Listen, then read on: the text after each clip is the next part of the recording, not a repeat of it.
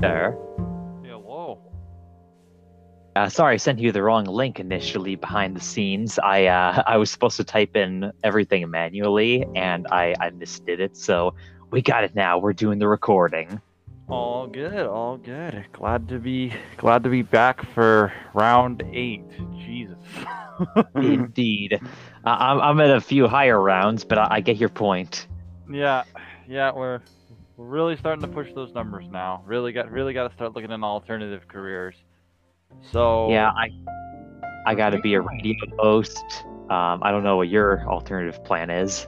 I don't know. Maybe one day I'll actually switch to hosting the podcast instead of just being on it. You know, that's like the next step at this point. Is like doing my own and plugging it on your podcast like a backdoor pilot. You just become a spin-off of this podcast, and it just gets really confusing from there. The Billyverse is a concept about which we know frighteningly little. Oh, that's that. That's an even better. That's better than the whole movie. Yeah, that Did was they- better than Hmm? what? Oh, I was thinking, like, did they say that in the movie? Then I remember that was a Spider-Man No Way Home Yeah, line. that was for No Way Home, not for Multiverse of Madness. Speaking of which, what are we going to be talking about on this episode? Well, sir, we are going to be journeying into the multiverse for our Spacewalk No Way Home-esque review of Doctor Strange in the Multiverse of Madness, also starring the Scarlet Witch. Indeed. That's what we're doing today. So Yep. I anticipate it'll probably be like maybe an hour-ish. I don't know exactly Yeah, how long, but I don't think we're gonna go as long with this one as we have the other ones. There's no, I don't think my record has been broken yet. So not yet. No, we're not going to go for nearly 3 hours. We're not doing that. not this time. Yep. So you go ahead and start. What did you just summarize like the plot, like go through the deets, and then we'll talk review.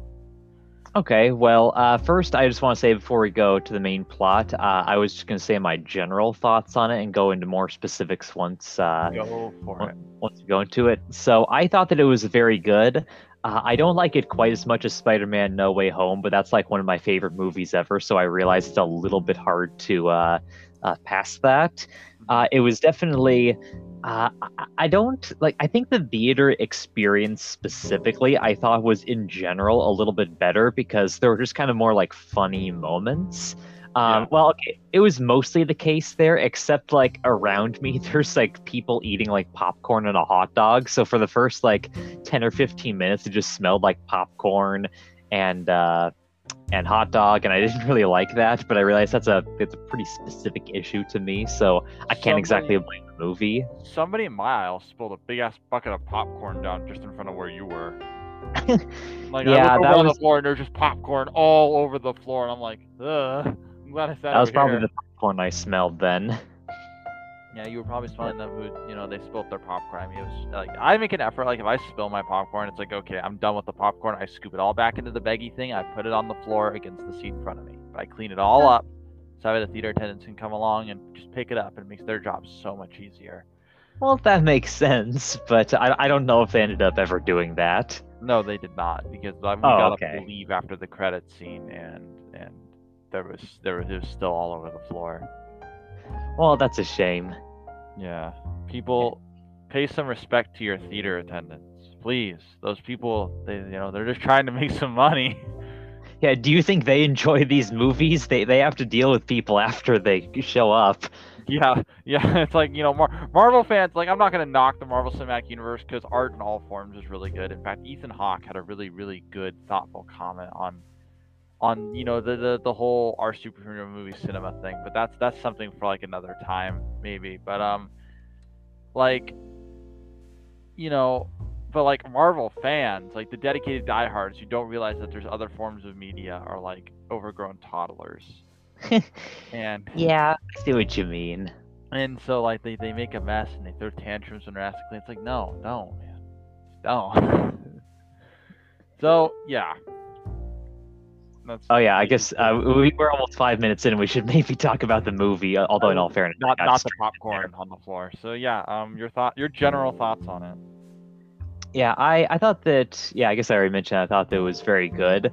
It's probably the last movie I'll see this year. I don't like plan on seeing the Thor one coming out in a couple months. I might change my mind, but it's not something I'm like really interested in, to be honest. But I think if this is the second and only other movie I see besides Uncharted in theaters, and I feel like it's a pretty good time. I definitely recommend the people listening to this also watch it.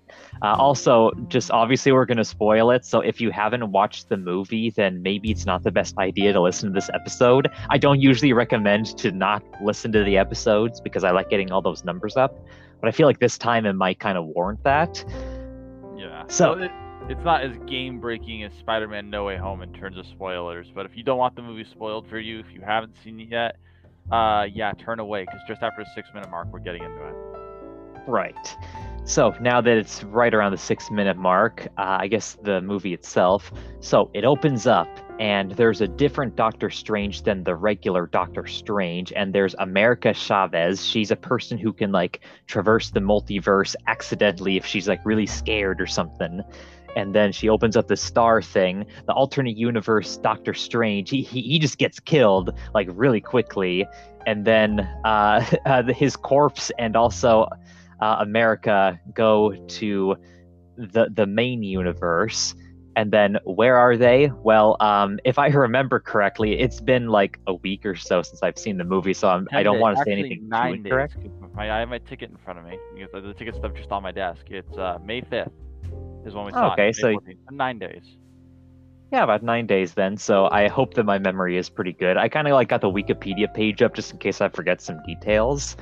But anyway, she goes over there, and there's Doctor Strange, and he's talking to some person that was, I guess he was in the first Doctor Strange movie. I don't really remember, and they're at the Christine Palmer's wedding to some person I don't remember.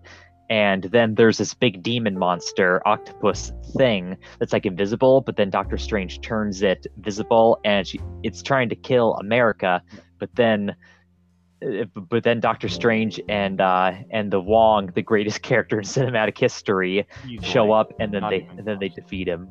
Yeah.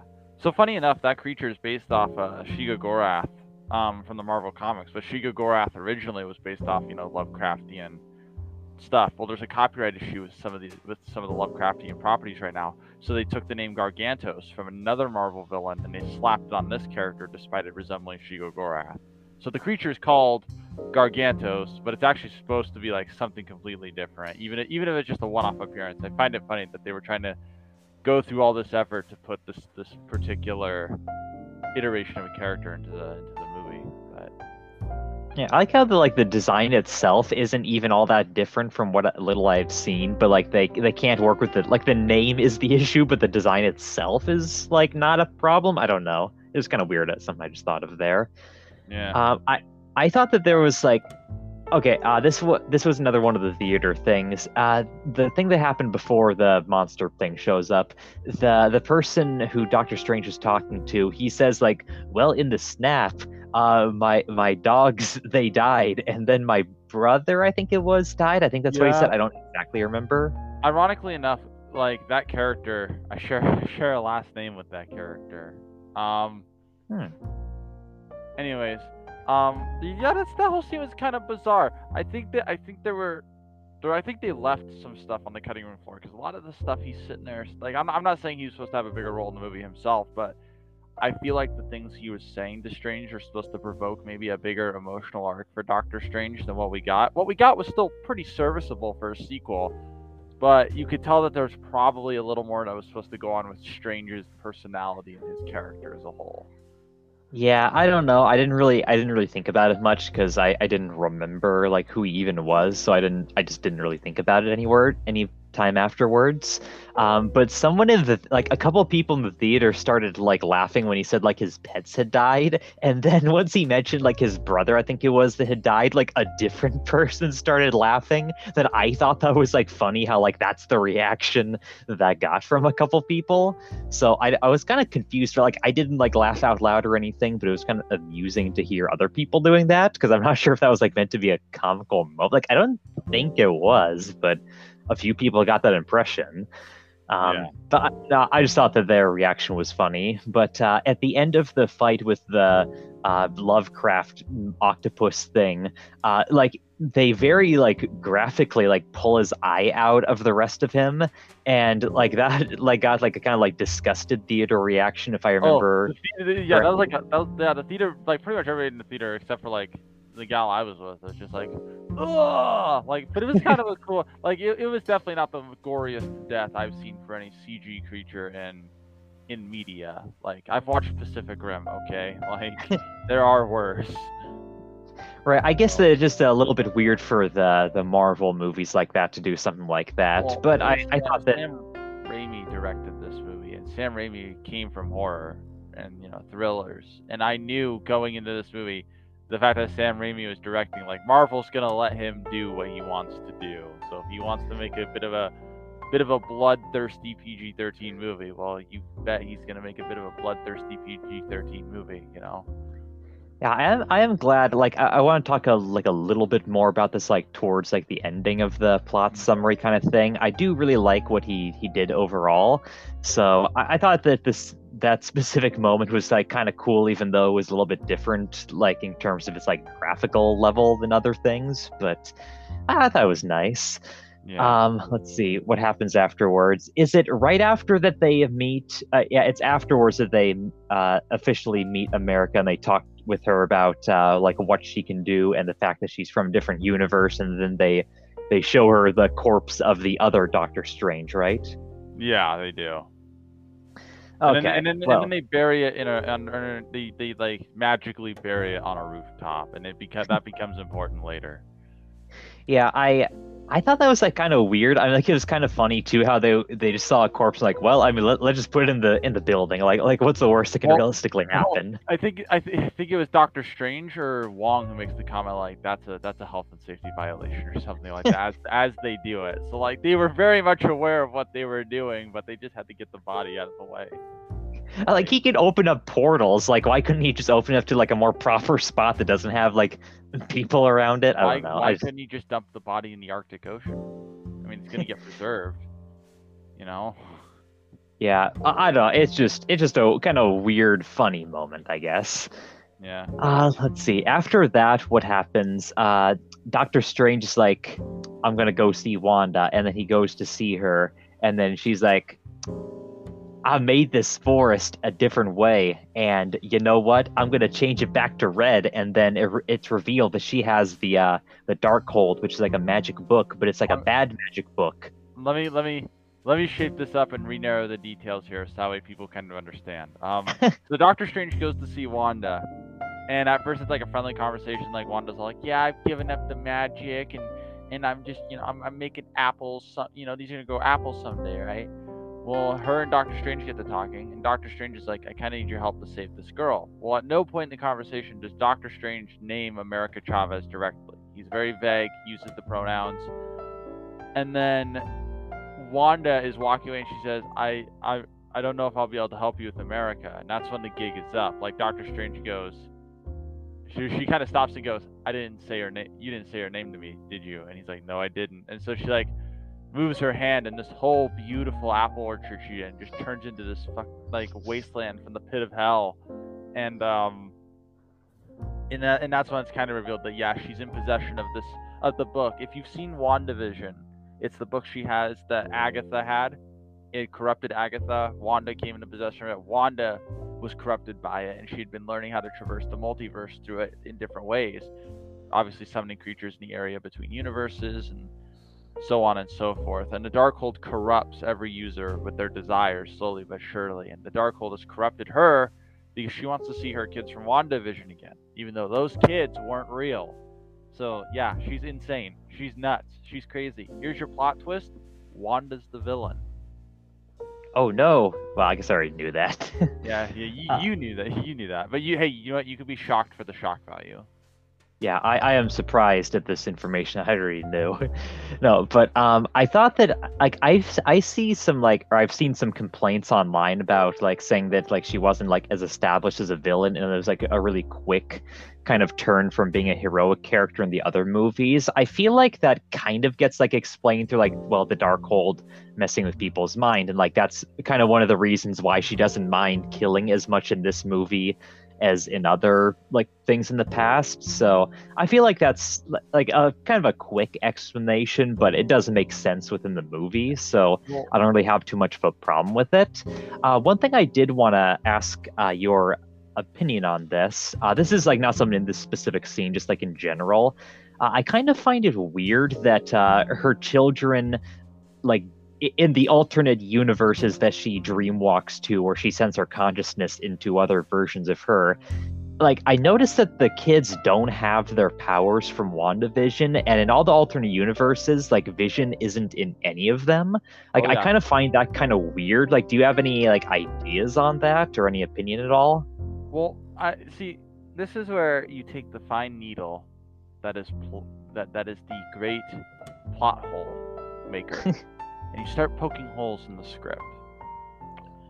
I think this is probably one of the few things I would knock the writing. This is probably one of the few things I would knock the writing of the movie on. Is there's a handful of easy solutions to Wanda's conundrum. Find a universe where the kids are orphans. Find a universe where they have their dad but not Wanda. Or better yet, you learn how to create. You created trees with the Darkhold to keep up your illusion. That's creating life. Go find an empty patch of land and make a new version of Westview and just live your life there, like you did in WandaVision, just in nothing else. You don't need to brainwash people. You've clearly moved past that by being able to create, even a rudimentary form of life like a plant. You know what I mean? Yeah, I know what you mean. I think that it is a little bit weird how like that doesn't come up as far as I can remember. I was thinking like I guess like with the whole powers thing, like that would be a more specific thing to WandaVision that they had in the show, like since they weren't like real children, like that kind of explains why they are different because they're like a magic construct and thus don't have to be limited by like the fact that people don't have like super speed or whatever it is they had there. But I find it weird how like Vision wasn't in any of them, or like not even a father figure, not even just him specifically. Yeah. So that was kind of weird, and it's like one of the only things I really don't think like the movie did too well. I mean, maybe this Wanda, like maybe the one, okay, like maybe the Wanda and the University Dreamwalks too, to absolutely butcher this other group of heroes who we'll get to in a minute. Maybe that Wanda conjured the children out of nothing with her magic. That's possible. I don't know. Mean? Just like found a more peaceful way to go insane. like I'm sorry, but this after WandaVision, like you can't honestly expect me to feel bad for Scarlet Witch. She brainwashed an entire town, traumatized all those people. We can like sure she did the right thing at the end, but you can't. That doesn't undo the mistakes she did. So I guess in a way, being corrupted by the Darkhold and being driven to madness, dun dun dun, is like I guess it's like her penance. That's like the sixth thing wrong with her. Like there's still quite a few other things. Oh yeah, no, she's done nothing. Like she has done nothing to warrant my sympathy after WandaVision. Like I found her an awesome character. Like Endgame, everywhere she was awesome. I would have loved a standalone Scarlet Witch movie, but like after WandaVision, it's like yeah, you're not good. You're like the person they chain up and then like they pull out if you need them. Like you're just insanely powerful, but you're not trustworthy. Yeah, I think that'll probably happen like a few years, like some Avengers movie. I'm sure that like thing will probably happen, but I guess we'll just kind of have to wait for a few more years to see if that ever happens. But that's like kind of more at the end of the plot rather than now. But we'll get to that. Let's see. Did you have anything else on that like specific like topic, or should we just move on with the other parts of the plot? Probably move on. We're already grazing 20 minutes here. Yeah. Let's see. So what happens afterwards?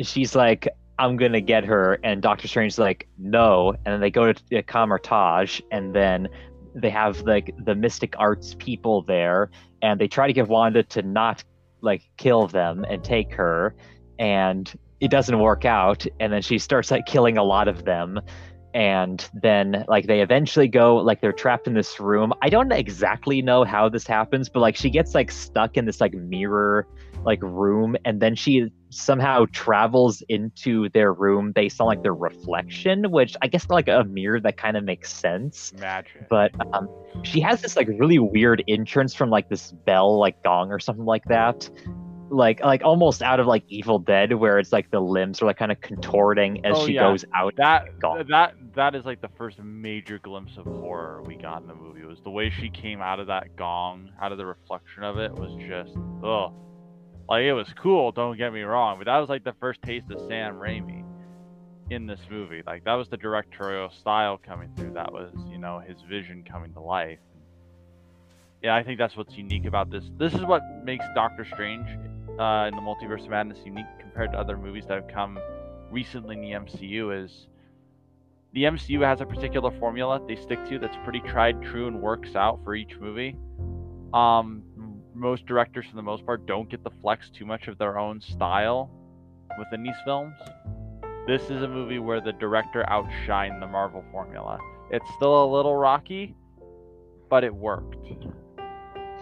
Yeah, I think that like honestly, I think that the Sam Raimi's like directing, like especially with just the camera's movement in general, I think is probably like the most unique, and I think just one of the best things about the movie, just like from beginning to end, because there's like some like weird like slow plot moments and some weird story things that don't always make sense, but like the cinematography and everything like that is like consistently great from like beginning to end.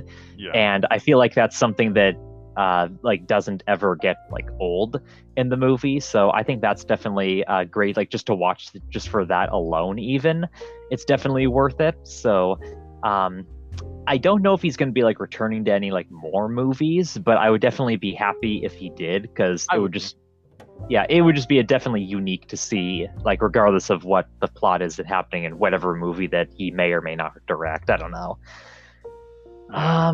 Let's see. I guess at this point in the story, they they try to stop Wanda still, and then they flee into the multiverse. Yeah, they go through a whole bunch of like different universe, and they eventually land in this like futuristic one where, well, Wong specifically isn't, but Doctor Strange and America are there, and they go through the United States of America, just America Chavez. Yeah, it is kind of like weird to explain, like since the movie takes place in like an alternate America, and there's a character named America, but like I guess you kind of get what I mean. Like, unless you haven't watched the movie, then it's not going to make quite as much sense. Yeah.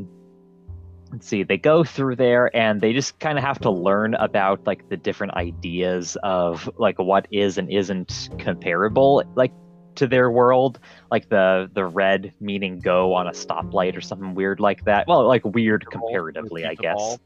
Pizza Papa. Oh yeah, I was just about to mention, besides Wong, the new greatest cinematic universe character, starred by Bruce Campbell himself, the Pizza Papa. When I heard he was going to be in this movie and Sam Raimi was directing it, I knew it wasn't going to be a big role, but I didn't care. It jumped to the top of my must-see list. I love Bruce Campbell, dude. I love him so much. Yeah, he usually does like a lot of like cameos and a bunch of Sam Raimi stuff, or just like the main thing in like Evil Dead, for example. I know he was in like the Spider-Man like Sam Raimi trilogy as like different characters there, but he has like a pretty funny thing where he just like beats himself up because he gets like Doctor Strange says something to him that just makes one of his hands like attack him, kind of like in Evil Dead 2, but he doesn't get like possessed by it exactly. Honestly, I noticed that immediately and I was like, that's a reference to Evil Dead. That's an Evil Dead reference right there. Yeah, I do wish like that they somehow managed to, in Evil Dead 2 where he does that like 360-degree flip and just like lands on his face. Like I kind of wish they would have done that, and I was thinking about that like right as it was happening. I was a little upset that didn't happen, but I thought that like the idea of him just beating himself up like that was kind of good enough. So I don't mind. I was definitely happy to see him. Once that was the case, once I knew he was there, there wasn't a lot of other like characters I was like really wanting to be there that weren't already there besides him. So I'm happy he showed up regardless. Yep. Yeah. So let's see. What happens after that is they see this like statue of Doctor Strange in that world had died, and they see Carl Mordo who's there, and then he's actually like happy to see them, which it kind of is weird because like at the end of the first Doctor Strange movie, that universe's Mordo, he gets like he's upset at Doctor Strange's action. He's disillusioned with the sorcerers. Like he decides, I want to kill all the sorcerers. I want them gone. There's too many of them. Yeah, the problem here, like for me at least, is that like kind of doesn't go anywhere because this isn't the same character exactly. So I feel like it doesn't like serve any real point.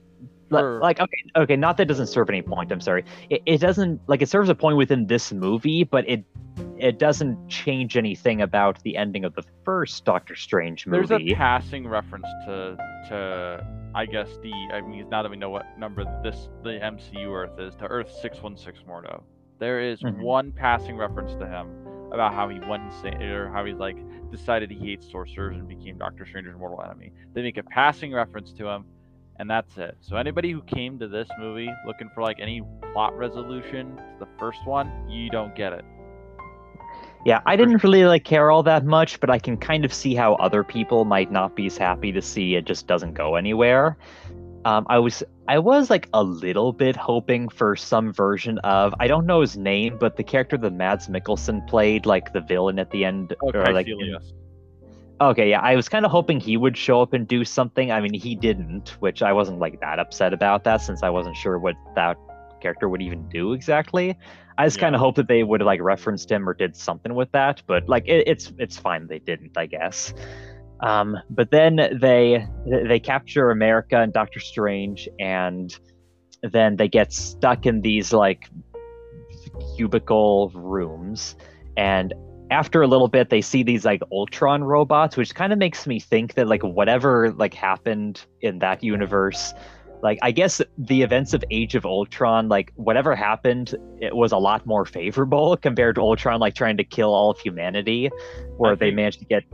I think the difference between I think I know why the Ultron bots turned out well, and I'll explain once you introduce the characters that are coming up. Okay. Well, yeah, they show up, and like I guess they don't really have that much of a role, but they are there, I guess. They bring Doctor Strange over to the members of the Illuminati, and then they get introduced one by one. Should we just like go over like each one in order? I could list them all and tell you exactly what their powers are. I could do it. Okay. Okay, so the first member that's introduced is Carl Mordo. He's we see him beforehand. He brings Strange in, gets them in prison through sleep tea. He's filling in for Doctor Strange on this council. In fact, Doctor Strange of our Earth like goads him into a fight later on to free himself from the cuffs by saying that this Carl Mordo probably conspired to have Doctor Strange killed on this Earth so that he could take his spot on the Illuminati as the world's most powerful sorcerer. Which is a really great way to goad someone who already hates you in every universe into trying to fight you. Call him out on his deal. So Carl Mordo is the first one introduced, although sort of indirect, and he's more filling in. I don't think he's an official member.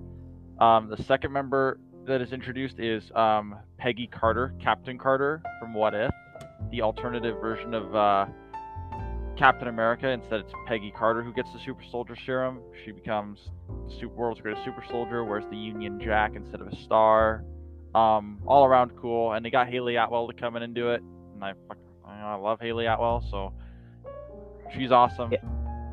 And then the next member introduced after that is Maria Rambeau as Captain Marvel, and she is played by Lashana Lynch, who we talked about in No Time to Die, playing the new 007. She was also in the first Captain Marvel as Captain Marvel's best friend. In this universe, she wears a black and silver Captain Marvel suit, and she's a member of the Illuminati, and she's awesome. And I would rather, like, I didn't know how much I wanted a Lashana Lynch Captain Marvel movie until I saw her, like, in this movie. I was like, yeah, I would watch that. I would actually watch that over what we got. Introduced after that is Black Bolt, King of the Inhumans, played by Anson Mount.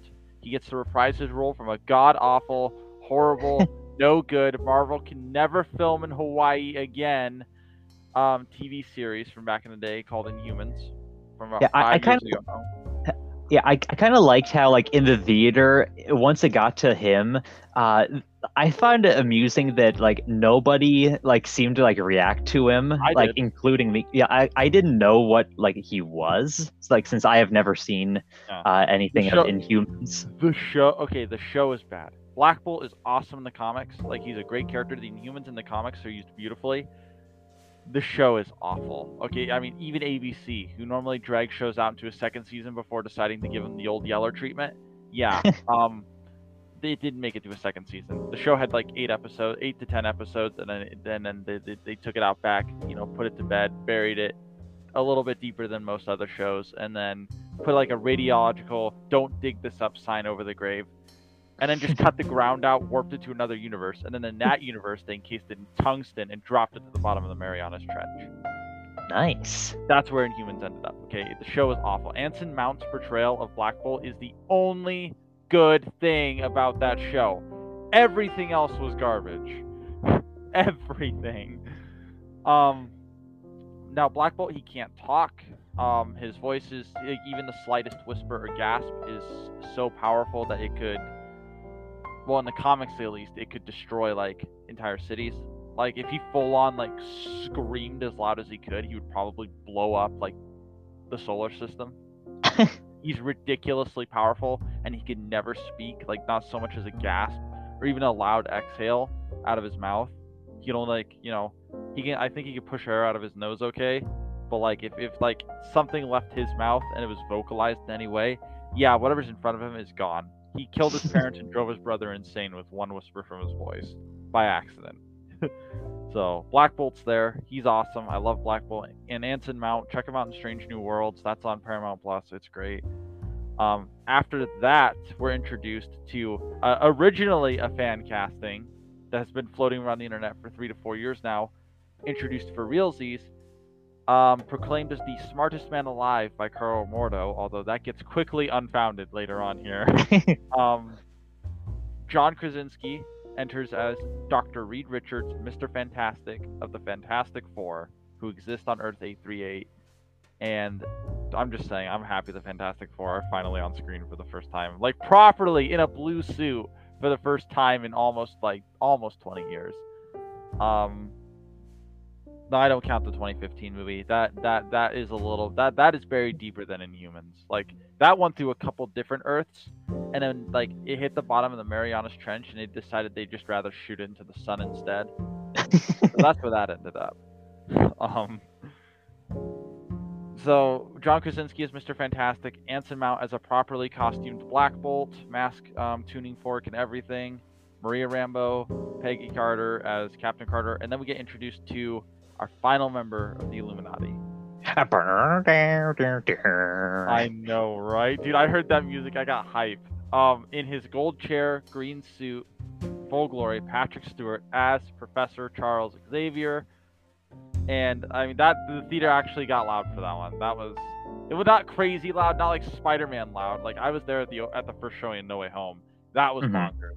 But the theater, like, there was still a pretty good uproar for Patrick Stewart coming on screen, and there was still a pretty good, like, there was a good cheer for Mr. Fantastic, but Patrick Stewart's, Xavier got the loudest pop, I guess I could say, of the night. I'll take the reins here for a little bit, so you can kind of brush up on the last like third of the movie or whatever. I actually, yeah, to go over the plot, I just wanted to like mention a couple things that I had like opinions on about just the characters in the Illuminati, if that was all good. Yep, go for it. Okay, so yeah, I guess it is now that I think about it. Okay, so with all the like 6 characters that showed up there, I found it like a little bit weird. Like, okay, I thought that it was cool that they got something good from the Inhumans series, even though I didn't know what it was until I looked it up like a few hours after I watched the movie, and that was kind of interesting. I thought that it was also really cool to see like an official Fantastic Four character in the series, since that hasn't like happened yet. Yeah, Well, that's huge. I guess it has now. They're Um, extremely important in the comics, so it's really important that they got one on screen. yeah, I kind of thought that it was odd how they didn't like introduce the Fantastic Four in the Fantastic Four movie that's supposed to be out in a couple years. But I like, not that I'm complaining or anything. I just found that it was amusing how that like didn't occur. For Charles Xavier, I thought that it was also, well, of course, really cool how they introduced him. Um, I was like, before I watched the movie, I was kind of wondering if they were just characters that had existed in their own universes, like separately, that just kind of gotten pulled from that into here. Turns out that wasn't the case. Like, all of these characters are native to this specific universe, so this isn't the Charles Xavier of like the X-Men. Yeah, All not those of movies. not of Fox's X-Men, not of and then Krasinski's Mr. Fantastic obviously hasn't been seen, but he's not traversing the multiverse. This Maria Rambeau is from this Earth. This Captain Carter is from this Earth. It's pretty sweet. Yep. I do find it amusing that even though like it's not connected to all those, like they did from what I looked up, they did have like a specific line from X-Men Days of Future Past that Charles said like word for word. Yeah, I know. I think yeah, I didn't recognize it at the time. It was something like, just because someone has lost their way doesn't mean they cannot be found. Something like, I don't exactly know what it was, but it was something to that degree. Um, I was kind of glad they at least referenced a movie from the X-Men like movies, besides just having Patrick Stewart as him again, of course. I kind of found that despite like their importance and like how cool it was to see some of them, that they were a little bit underutilized. That's one Which way. I know you said like you're gonna do like, I'm sorry, what do you say? That's one way to put it. Yeah. Okay. I don't want to like do too much because like you said you wanted to do like the plot part of this. Um, like I found it weird how okay, Peggy Carter and Maria Rambeau, like they both only have like a few lines that they speak. I don't think they get more than like maybe 5 lines total in the whole movie. Yeah, but Peggy Carter drops the sickest Captain America reference.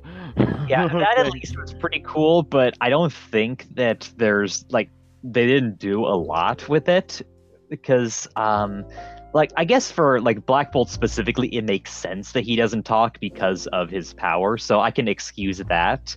But I just felt like they weren't like were I don't even know how to explain. I guess if you just want to explain the plot, like that'll explain it better than what I have to say. Because what happens next is pretty heart wrenching. First of all, one of the coolest thriller slash horror sequences I would argue in a Marvel movie to date.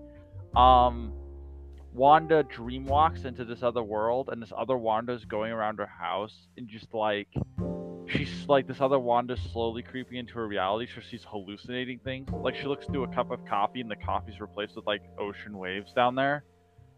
She looks into a picture of herself and her kids at one point, and the Wanda in the picture just straight up looks at her, and then her eyes like glow red for a moment, and then she like looks out a window in her kitchen, and then she looks right at the camera for a few seconds. Nothing happens. She just looks at the camera, and then her kids call for her, and she goes to her kids. They have a moment, and then she's like, I gotta go do something. Flies away. Meanwhile, Doctor Strange is getting grilled by the Illuminati, and the Illuminati he's trying to tell them, hey, Wanda's coming. She's a threat. She's corrupted by the Darkhold. She could rewrite reality at will. And the Illuminati, however, are distrusting because the Doctor Strange of their universe, whom Carl Mordo is filling in for, got corrupted by the Darkhold as well. But he died nobly because he used the powers of the Darkhold to kill Thanos on Titan, so he never snapped his fingers. And then he allowed Black Bolt to kill him because he knew he was too far gone. Heartbreaking scene, and it was really cool to see Black Bolt's powers properly utilized and animated on screen. Really cool. Because that's the only time you're going to see him, because what happens next is heartbreaking. They continue to talk. Doctor Strange is trying to get around this whole hiccup that they consider Doctor Strange the greatest threat to the multiverse. Patrick Stewart's Charles Xavier is the only one seemingly vouching for him because he can, look into minds, and he has hope. He believes in people. That's his thing. That's his shtick. Even Captain Carter, I feel like, was a little out of character. I feel like any character who picks up the vibranium shield who is a super soldier on these teams. They've always, even in the comics, they've always seen the best in people. So it's a little weird that this Captain Carter was just a little more distant. But that's probably the only mischaracterization I would argue happened on the Illuminati, because even Reed Richards is arrogant right out of the comic books. Eventually, Wanda shows up at the Illuminati headquarters. BTFOs, the Ultron bots, which, by the way, I want to explain this real quick. I think they didn't fail because in this universe, Reed Richards is the one who created them, and Reed Richards is like miles smarter and less like stupid than Tony Stark. Not saying Tony Stark's dumb, but like he's an engineer. Reed Richards just kind of has contingencies and thinks things through before he does them, but he'll still run his mouth because he's an idiot. It's weird to explain, but I feel like Reed Richards being a far smarter individual, a far more, I guess, intelligent, perceptive individual, aware of issues and shortcomings, probably adjusted for, the things that went wrong with Ultron and did it right the first time. Anyways, she kills a lot of the Ultron bots, shows up in the main quarters of the Illuminati HQ. Meanwhile, America's still banging on the inside of her cell. Doctor Strange is still being held in the Illuminati meeting room.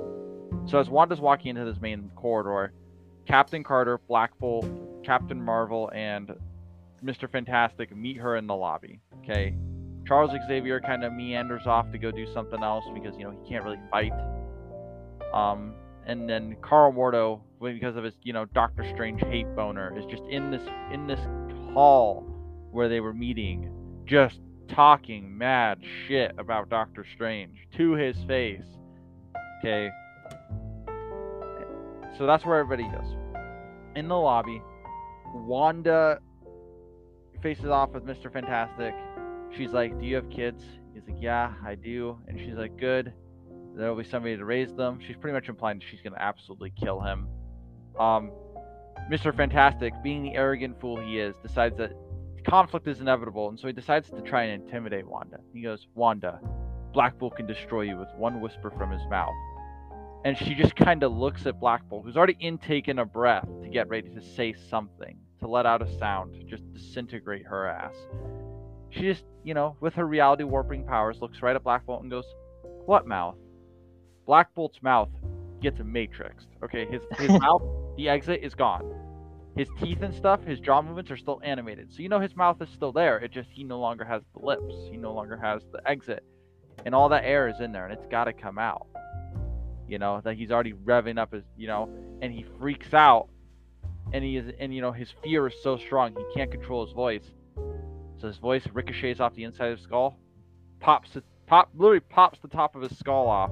It's held together by his like cowl, and then he collapses. He's dead. Like blood comes out of his drips out of his nose. His eyes go like dark bloodshot. He's dead instantly, like a brain aneurysm that literally blows up your brain. He's dead, and this is shown like on screen. All right, like this is the darkest MCU movie to date, bar none. Screw the ending of Infinity War. This is bad. Reed Richards, the arrogant fool, turns and sends a hand out to try and fight Wanda, right? Stretches that out. Wanda turns him into cheddar cheese, starts casting a hex on all of his limbs. His limbs start he's stretching out to keep it from going up his body, but his limbs, the patches of rubberized Reed are just getting flayed off and laying on the ground. He's starting to look like sliced cheese at this point, or the cheese that you pull.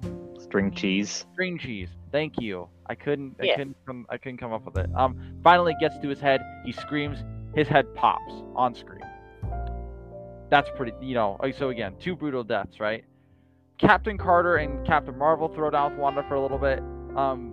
Wanda gets Captain Marvel kind of indisposed of just for a moment and gets a one-on-one with Captain Carter. She knocks Captain Carter down. Captain Carter gets up and goes, Wanda goes, "Haven't you had enough?" And Captain Carter goes, "I could do this all day." And of course, the theater actually did a little, when she said that. We all love references to our boy Steve. But speeding this up, she throws her shield at Wanda. Wanda grabs it, turns around, sends it back at full power, cuts Captain Carter in half with her own shield. And then Captain Marvel goes to fight Wanda. They match up with their powers for it. Wanda starts chipping away with her reality powers, chips away Captain Marvel's power, drains her of her power. Captain Marvel lands under a statue, really weak. Wanda brings the statue down on top of Captain Marvel and crushes him to death. 4 members of the Illuminati dead. Oh, and this whole fight scene happens in about 4 minutes, maybe less. I think it's quite a bit less, actually. I think it's like 3 minutes 15 seconds or something like Or- that. It's It's like absurd. if we include like Most of it is talking. Most of it is the dialogue at the start. oh, that's fine. I think that some of it is actually. I think the Mordo and Doctor Strange fight like also happens like in the middle of it. So Yeah, that's going on too. But the Mordo Doctor Strange tries. Doctor Strange basically goads Mordo into fighting him. So Mordo cuts his restraint. Strange manages to get around him and escape. Mordo decides not to chase after him because Mordo knows better. So Doctor Strange runs back to the cells to free America Chavez. Wanda's bearing down on them. Christine Palmer helps. America Chavez kind of low-key figures out she can punch through things with her power during this scene, but it's not really a full effect yet. It will be used heavily at the end. Wanda starts showing up. Doctor Strange shows up, like he wheels in behind her, enters her mind, starts looking for the Wanda that's, trapped inside this body, whose body's being used by the Wanda from our universe.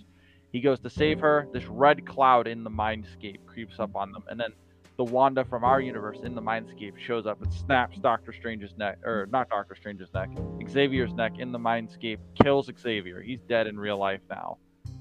Everybody escapes. There's this long tunnel chase sequence. They're trying different doors. I don't know why they're just not like. I think there was like an escape that they could have used, but they just didn't. But and they all the way to the end. They used the watch that Christine gave Doctor Strange in the first movie. It's actually like it was used by this Doctor Strange as a key to like quickly enter the multiverse. Like he had a door set up like as a waypoint, so they could enter the area where the book of not the book of Cagliostro. That's from the first book. Vishanti. The book of Vishanti it's like a waypoint right to it in case the Darkhold ever got out of hand. They go to get to it. Wanda chases them through the door. They get their hands on the book, but Wanda burns the book, and that book is the only counter to the Darkhold. And then Wanda sends Doctor Strange into another universe that got corrupted and destroyed by an incursion, which is like events from another multiverse affecting a different universe, and then like just basically destroying it, ending all of reality.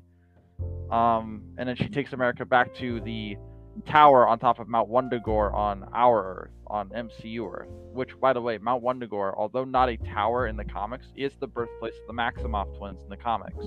They were born to two gypsy parents on that mountain. So it was a pretty neat metaphor to see that there. Or a pretty neat reference. I caught that as soon as they mentioned the mountain, too. By the way, she took Wong there earlier in the movie. That's where she was dream walking from. Wong, they've been there the whole movie. They kind of got there. It's not really an important scene because that just kind of sets. It's basically like the evil villain lair sets up the baseline. It's a gloss over detail. Doctor Strange ends up in this other universe. Him and Christine end up in this like horrible ruined dimension. They go to the Bleecker Street place. They go to the Sanctum Sanctorum of this Earth, and Sinister Strange, I guess, is there. And Sure. like him and Doctor Strange really kind of talk. They talk about what happened, and he tries to try to borrow the Darkhold so he can, go to his universe. And Doctor Strange of this Earth is like, nope, not gonna happen. So they fight using sheet music, by the way, which the audio in this scene is perfect. Like, I don't know if you heard it, Billy, but like that shot where it's held onto our Doctor Strange, where like the beam goes off screen, and the audio actually followed it to the right side of the theater. Yeah, I didn't quite get that specific detail. I heard it, and my ears picked that up because it was actually it's like a fifth symphony or something it's like something number 5 in E minor or something versus like another classical music piece, and they're actually fighting with these two classical music pieces. So I need to do some research on that sequence because that was a really cool sequence. They fight using sheet music and a bunch of other spells. Sinister Strange gets his butt whooped. Doctor Strange gets a hold of the Darkhold and starts brainstorming a way to get back. He can't really travel back to his Earth because he can't travel the multiverse right now, not without America. So he grabs this universe's Darkhold and starts working out how to dreamwalk. He dreamwalks. Well, he does this while pissing off the souls of the damned, and he asks Christine to use the big cannon thing that he almost blew himself up with in the first movie that he was looking into. The one, like, the first Doctor Strange movie, there's like this artifact that's briefly mentioned that like shoots stuff. It's like a urn, but it's basically a gun with magical energy. She uses that to kind of keep an eye on him. But he wakes up the souls of the damned. They chase him through the Dreamwalk plane. He dreamwalks into the body he buried in that roof earlier in the movie, back on our Earth. He repossesses the Defender Strange body, manipulates the souls of the damned and turns them into extensions of himself. So this is like Demon Strange. It looks sick on screen. It looked amazing. He flies to Mount Wundagore, fights Wanda for a little bit. He frees Wong together. They're able to contain her for a little while. He's able to free America Chavez from Wanda's power extraction spell, because Wanda wants the power of America Chavez so she can travel the multiverse to get to her kids.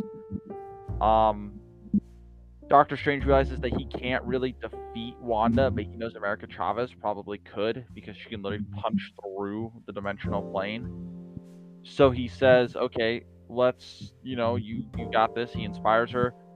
America figures out exactly what to do. She starts punching at Wanda. Wanda's blocking the punches, but that's not what America's trying to do. She throws a punch. It blows open the multiverse behind Wanda. Wanda looks, and she's in the living room on the Earth she possessed that other Wanda in, and those kids are there. And basically, America lets Wanda try to bond with her kids, because Wanda goes to bond with her kids, and the kids in that universe are scared of her own children. And they choose that universe's Wanda over her. And that universe's Wanda, whom she dreamwalked in, kind of has this bonding moment with our Wanda, where she's like, look, they're okay. They're taken care of here. And it's kind of this emotional reconcile where Wanda finally gets over the majority of her grief. I don't think she's over all of it. I think she still battles with a great deal of regret in what are seemingly her final moments. Because she comes back over the plane to our Earth. She tells everybody to kind of leave. And then she collapses the giant Darkhold fortress on herself. Basically, like, she's seemingly dead. This fortress, by the way, was important. The reason she went to this fortress to begin with, I guess, to kind of backtrack a bit, is the Darkhold in her universe got destroyed when she was attacking the Sanctum Sanctorum earlier on in the movie, and the Darkhold book was translated from the scripts on the walls of this keep, so they traveled to the keep on top of the mountain. That's why she was there. That's the whole gist of why she was there. I just remembered that. It wasn't a very important detail, so I didn't understand it until I mentioned Darkhold Fortress. After that, she collapses that, basically seemingly kills herself to destroy the Darkhold on that Earth, so nobody can be corrupted by it again. Also, apparently sent out a spell that destroyed the Darkhold in every universe. So pretty much there's no chance of another Scarlet Witch fulfilling a supposed prophecy that they would get corrupted by the Darkhold and destroy their universe. Pretty much make sure that will never happen again in the MCU whatsoever. They've destroyed the possibility of that happening.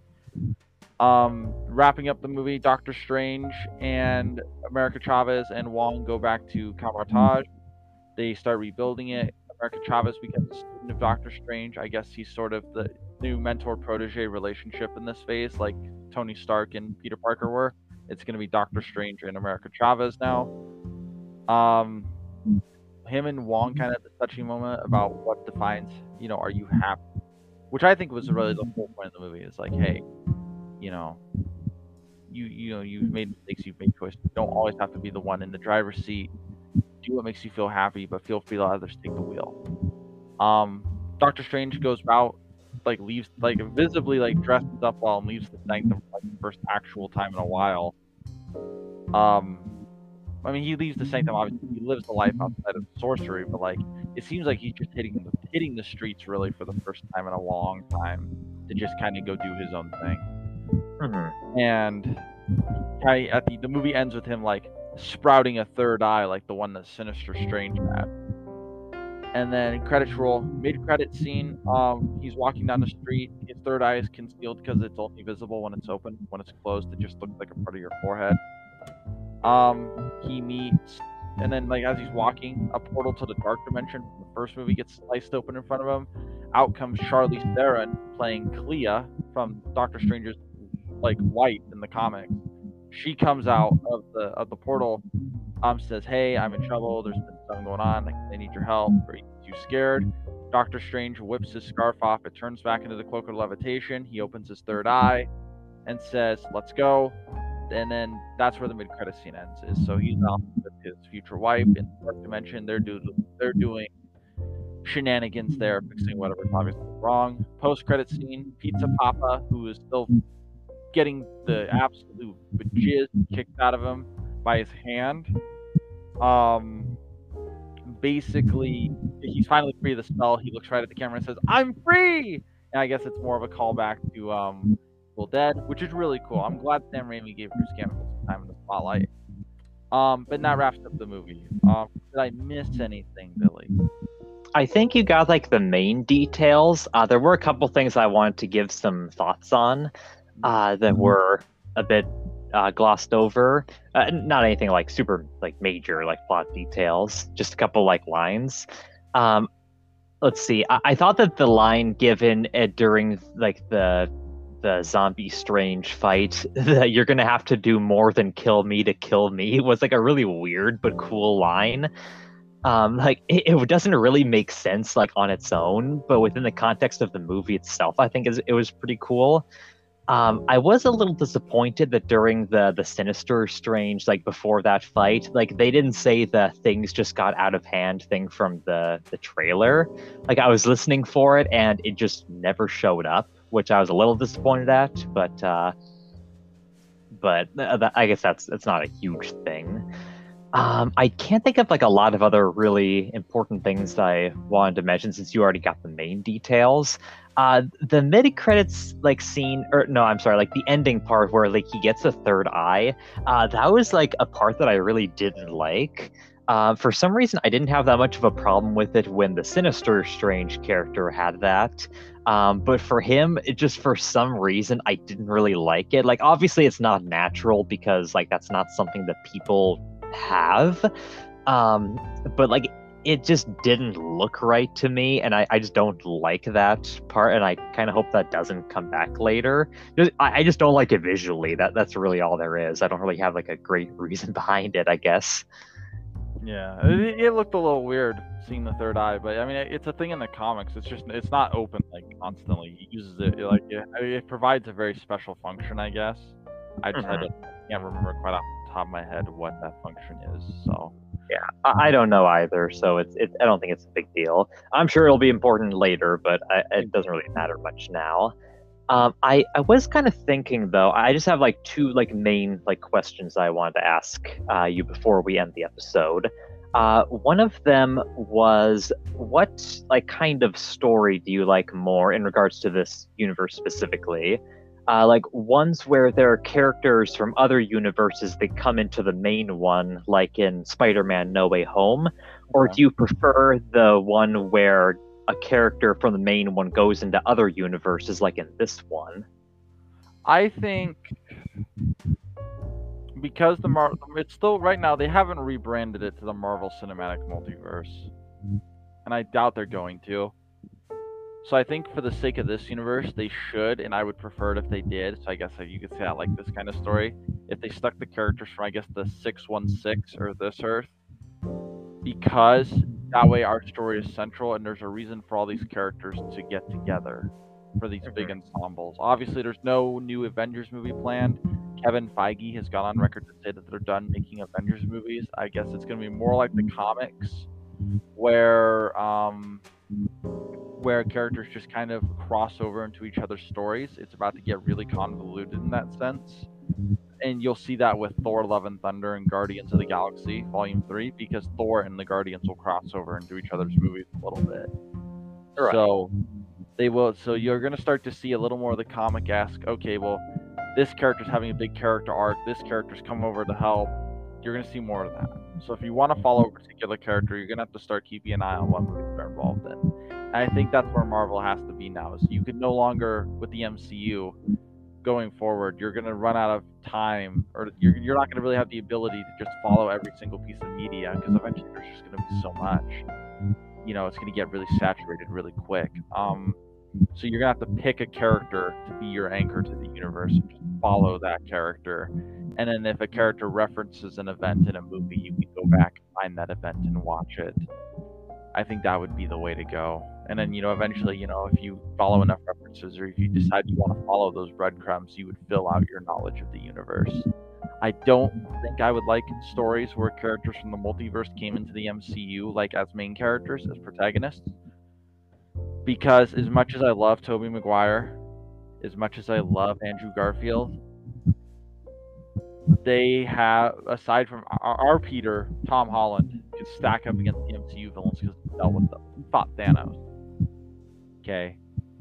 They have fought downgraded villains, and it wouldn't make sense for them to get a sudden power scale increase because they came into our universe. And so the properties and the values and stuff like that would get flipped around, and the scaling of things would be different. People would start critiquing prior installments, and it would get really messy really quick. That's just one issue I can see. There's probably a gluttony more of issues that would be a significant problem. Okay, that makes sense. I didn't really think about it quite like that.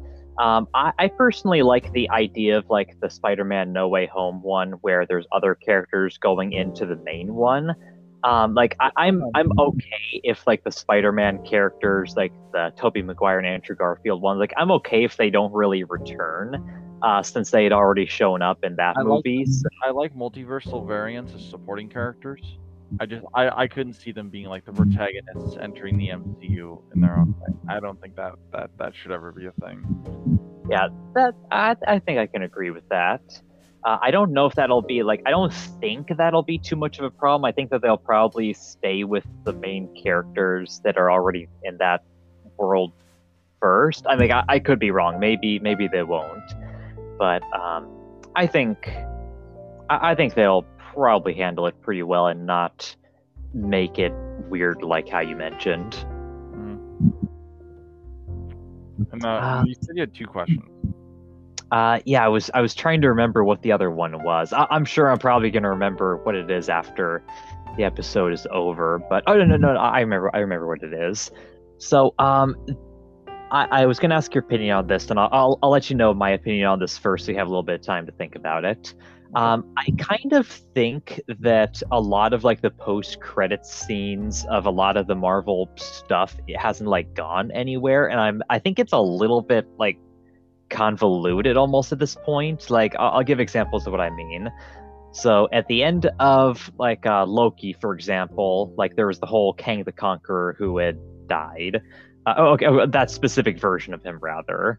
And presumably he's going to be back in Ant-Man and the Wasp Quantumania, but so far there's no like mention, which I guess it makes sense they don't like mention him because most characters don't know about him, but like he's like a loose thread. For a while there was the Black Widow, like the loose thread at the end of that of like one of the characters trying to like find Hawkeye. Yeah. There's the ending of, I guess, the Captain Falcon and the Winter Soldier, where there's, I don't even remember her name, like trying to like recruit people for some sort of like other team that hasn't really gone that many places besides like the Black Widow ending scene. There's the one at the end of Eternals where there's the Kit Harington's character. I don't remember his name exactly. But he's getting this like family sword, and then whoever it is that is supposed to be playing the actor for Blade, like the main character there, like he says something, but that's kind of like a loose thread. There's the Spider-Man No Way Home thing, that the ending of that is just like the symbiote, which I guess will probably be another Spider-Man movie. There's the Shang-Chi and the Legend of the Ten Rings, where there's the main character talking with Captain Marvel and the Hulk. There's just like a lot of things here that like don't get resolved. Like there's so many of these like loose threads that I kind of feel like it's not quite like annoying, but like there's so much to keep track of, and I feel like it's not going anywhere. And I kind of wish that some of that actually would. Like, do you have much of a problem with that like I do? So I guess to sum it up, you're worried about the cutscenes being too important to the story. Yeah, like it's not so much like the importance. I'm just thinking like there's so many like post-credit scenes that haven't done anything. Like there's no serviceable like way of doing anything with them. Like it's a little bit weird for me. Like how none of them. I get where you're coming from. The post-credit scenes were more important because back before Endgame, there's a very noticeable drop off in the quality of the end credit scenes between, the before Endgame and then the after Endgame. Before Endgame, every post credit scene built towards a project that was immediately coming out in the future, or was coming out like after the project you were watching. Like, you could have like the event, like Age of Ultron's post credit scene with Thanos going to get the Infinity Gauntlet. Not only did it follow up to the Thanos post credit scene in the first Avengers, but everybody had already knew that Infinity War was on the way out at that point. Like, it was coming out in within the next 3 years after that movie at that point. So now you knew that things were going to start moving and Infinity Stones were going to start popping up more regularly, and sure enough, they did. After Civil War, you had the Time Stone popped up in Doctor Strange. The Reality Stone had already popped up. The Power Stone popped up a little bit before Age of Ultron. Like, the Infinity Stones started showing up, and like they started becoming more prevalent in the story. Other great examples. I think the best example is Thor Ragnarok's mid-credit scene. Thor and Loki hanging out on the ship. They look up, Thanos' ship is right there, and the next movie coming out after Black Panther was Infinity War, and that picked up right at the start on that ship. So, and now you have these new post-credit scenes after the fact. Where, like, I just watched, the Moon Knight finale, almost a week ago, 2 weeks ago now, and I think it was a week ago on Wednesday.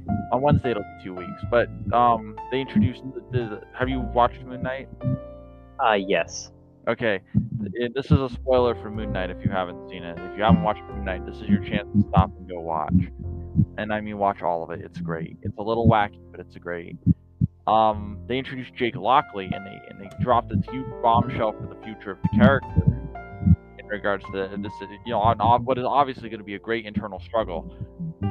And then they announced that not only is there not really going to be a season 2 of Moon Knight, but we don't know when Moon Knight's going to pop up in the MCU again, and when he'll be a lead in his own story again. So we don't know if this awesome post-credit scene with a great premise for a future show or movie is going to have any relevance.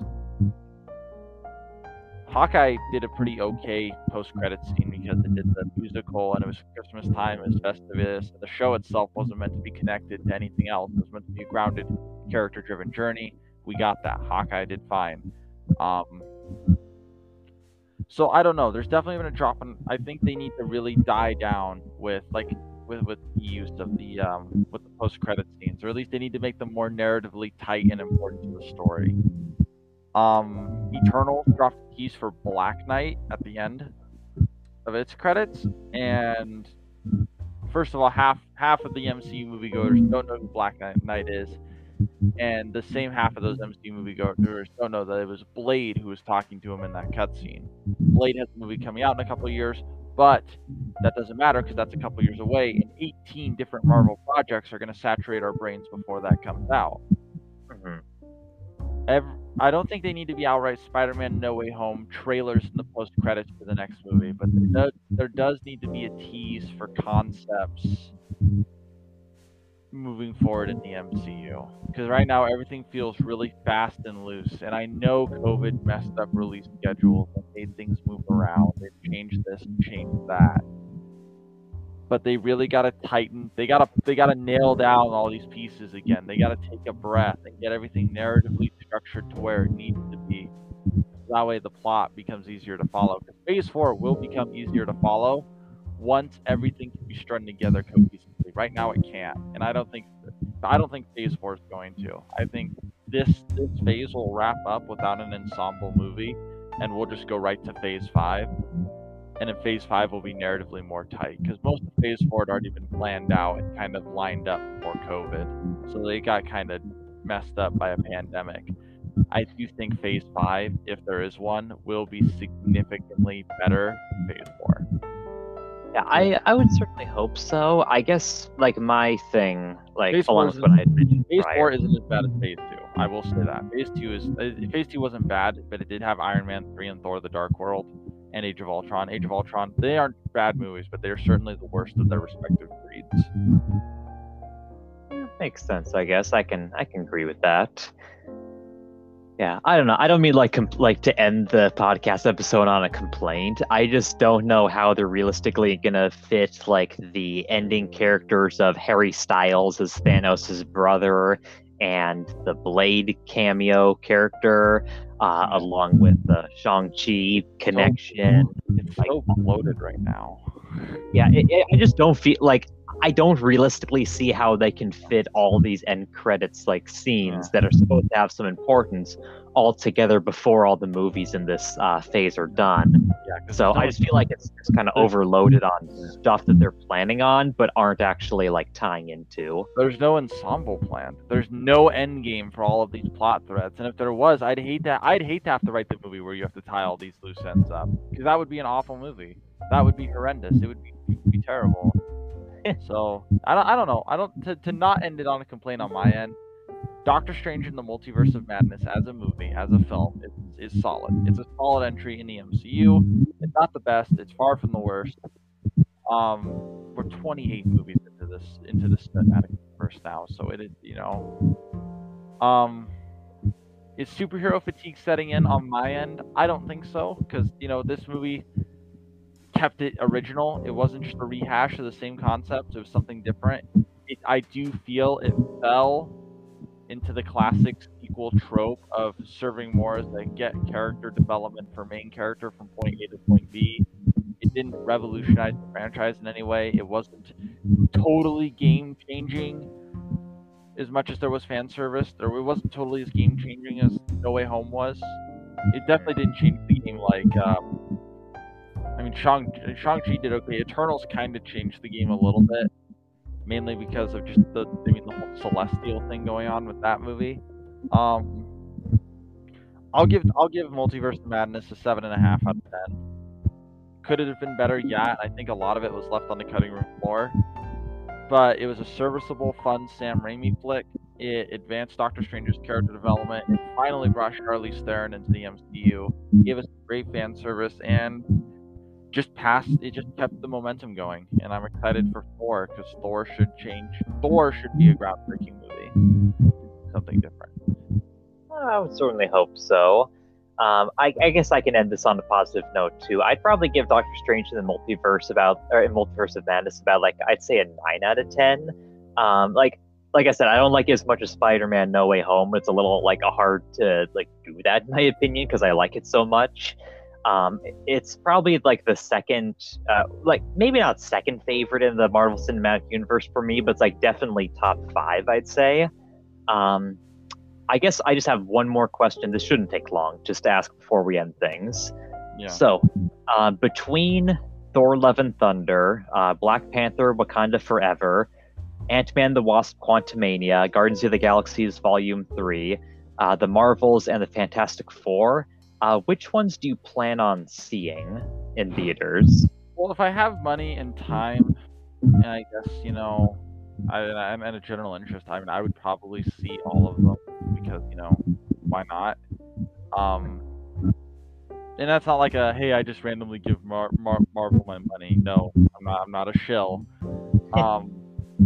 But, it's a franchise that's been, I was a kid, I had just turned 10. I was still 9. I was 9 years old when the first Iron Man came out. So for me, I've grown up with this franchise. It is a part of my media life. But I'm also aware that there's more than it out there. I'm more of a MonsterVerse Godzilla fan than I am a Marvel fan, and I would go see a Godzilla movie versus a Marvel movie any day of the week. Mm-hmm. I do like I do like what DC is trying to do, although I don't think DC is going to succeed at this point. They need to just kind of power down a lot of their excess franchises and focus on getting a Superman movie off the ground because they need a strong marketable presence. I will probably, hopefully, maybe go see Thor. I can't say I would go see the Marvels. I love the idea that they can get all of these characters associated with Captain Marvel lore into one movie. I'm okay with that. I'm not interested in it unless there's the promise that it's going to change the game. Unless there's something that absolutely makes me want to go see it. I would probably go see Fantastic Four. I'm definitely going to go see Ant-Man Ant-Man and the Wasp. I've seen the past two Ant-Man movies in theaters. I love Ant-Man. I think seeing Kang the Conqueror on screen for the first time is going to be something lovable and amazing. I can't wait. Guardians Volume 3, I will probably go see. I didn't see the first one in theaters, but not the second one in theaters twice. So, I don't know. I guess it just kind of depends on where I'm at with my life, and my general interest in the movie. I'm definitely interested in seeing more. Guardians is up there, Ant-Man is up there. The rest are kind of hit or miss. Yeah, I don't know. Okay. I will say my general interest in the Marvel Cinematic Universe has gone down, not so much based on just the general temperament like or anything. And it's not because of this movie, just generally like where my life's at right now, I'm focused on a few other things. But I will follow along loosely. If I can't go see the movie, if I don't want to see it, I'll just look up the plot on Wikipedia. I don't care. I never actually watched the Doctor Strange movie. I've just been looking at the Wikipedia page. That's my secret. Yeah, if I feel like I need to keep up with it, or if I want to keep up with it, or if I want to get refreshed for it, I'll do the reading. I don't care. Like it's convenient. It takes 5 minutes. It gives you an idea of what's going on, and Wikipedia's got links. People like who edit the articles put the blue links to a topic, in the link. So it's like, oh, a new character's introduced, and they have a thing. You can click on that character's name and go read about that character. You can learn. You can get your information, figure out where things are going. So, and it takes 5 to 10 minutes. You have the world's most powerful computer in your pocket. Use it. So, yeah, I don't know. People are probably listening to this episode on that device that they can look it up on Wikipedia with. Yeah, if you already had the movie spoiled for you and you want some more summary details, you can find the film rips on YouTube. Go read about it on Wikipedia. Pirate Bay exists. Yarhar. I think I'm good. I think I could wrap it up and say confidently 7.5 out of 10. It's awesome. It was fun. I don't think I'm gonna go see it again, but it's not out of a general dislike. It's just I know what's gonna happen now, and I'm excited for Thor. Thor I might see twice. All right, I think that's fair. I might see the Thor one. I'm not like a huge fan of it. Maybe I'll see it. I don't know. I'm not like gonna be too worried if I don't.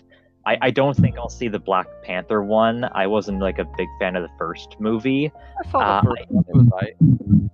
Yeah, I liked it. It's just not something I would really feel like I'd watch again. It's okay. Never. It's right. Yeah, I might see the Ant-Man the Wasp Quantumania one. Again, it's not something that I'm like too interested in seeing, but I did like the Ant-Man ones as well, so I might. I will probably see the Guardians of the Galaxy Volume 3, since I did like the Guardians of the Galaxy, the first two, like especially the second one a lot. I don't think I'll see the Marvels, but I'll probably see the Fantastic Four one, just because I think that would be I feel like that would be cool to see them like finally show up, like all of them in the same like main universe area. So that's about it for me. Was there anything else you want to mention, or you want to end the episode now? I just want to say, can I plug something I'm involved with real quick? Because, hey, it wouldn't hurt to advertise it. I know you have listeners, and it's actually for a good cause. Yeah. Okay, so the Peninsula College is putting together, we're putting together a play up there. We're doing a rendition of Medea. All the proceeds that we make from this play, from ticket sales and online purchases to get into the stream, are $12. They go to the Clallam County, or the Healthy Families of Clallam County. It's a charity. It's local. It helps out with just keeping just it's sort of like just keeping everybody fed, healthy, warm, taking care of people. And that's a lot of what the world needs these days, especially up here. So, if you guys are interested in seeing a play of Medea, and if you don't know what Medea is, it's a tremendous play. It's ancient Greek tragedy, amazing. Please, for the love of God, look into it. I will communicate with my cohorts in the play and let them know that I advertise here, so they can kind of send links out to this podcast. That way they can come here for the advertisement and the deeds if they want more on it. But basically, it's a play that all the proceeds are going towards this wonderful charity that helps out locally. and I think it's a play worth seeing. It's a pretty relevant topic these days too. It's about divorce. It's about the ways divorce can destroy families and how nobody really wins, and the children definitely lose. So please check out. Please look into it. Check it out. I will throw Billy the details for it, and then if he wants to put a link in the description, he can. I can. That's all I gotta say. I love being on this podcast, Billy. Thank you so much for having me. Oh, anytime. Yep, I'm glad you like being on it. I certainly do. Otherwise, I wouldn't make the episodes. So I'm glad you're on it, and I'll be happy to see you or listen to you on another one of these times. I don't know when, but go check out the play when that comes out. Do you know when that's coming out? You said. We are selling out. We are doing tapings for the streams later this month, probably end of May. We are doing a full packed house selling at the Pirate Union building up at the Peninsula College campus. We will be selling all seats. That is June 4th. On June 10th through June 12th, that is when the play will be available to be streamed on the website. I am throwing. I have the Eventbrite link right here. I can throw it to. Yeah, right here. I will throw this link to. Copy link. I will throw this to Billy so we can put it on the thing. But we are streaming the play on, I think it's Eventbrite right now. We will be streaming it June 10th through June 12th. And again, all proceeds from both ticket sales and the stream are going toward Healthy Families of Clown County. So please, at least look into it if you can. If you can't make it, tell your friends, tell people who tell everybody. That's spread the word. Your frenemies. Yeah, tell your enemies to not watch it, because then they're going to do reverse psychology and be like, if my enemy says not to watch it, that means it must be good, and then they're going to watch it. Right? That works. That's kind of how it works. I would hope so. All right, well, thank you for telling us about that. I will be glad to put that in the description of the podcast so people can watch that when it happens. Thank you, people, for listening to our epic review of the movie. Watch it or don't. Either way is fine, but we recommend you do. Yeah. All right. Well, another time. Alrighty. Later, everybody. Oh, yeah.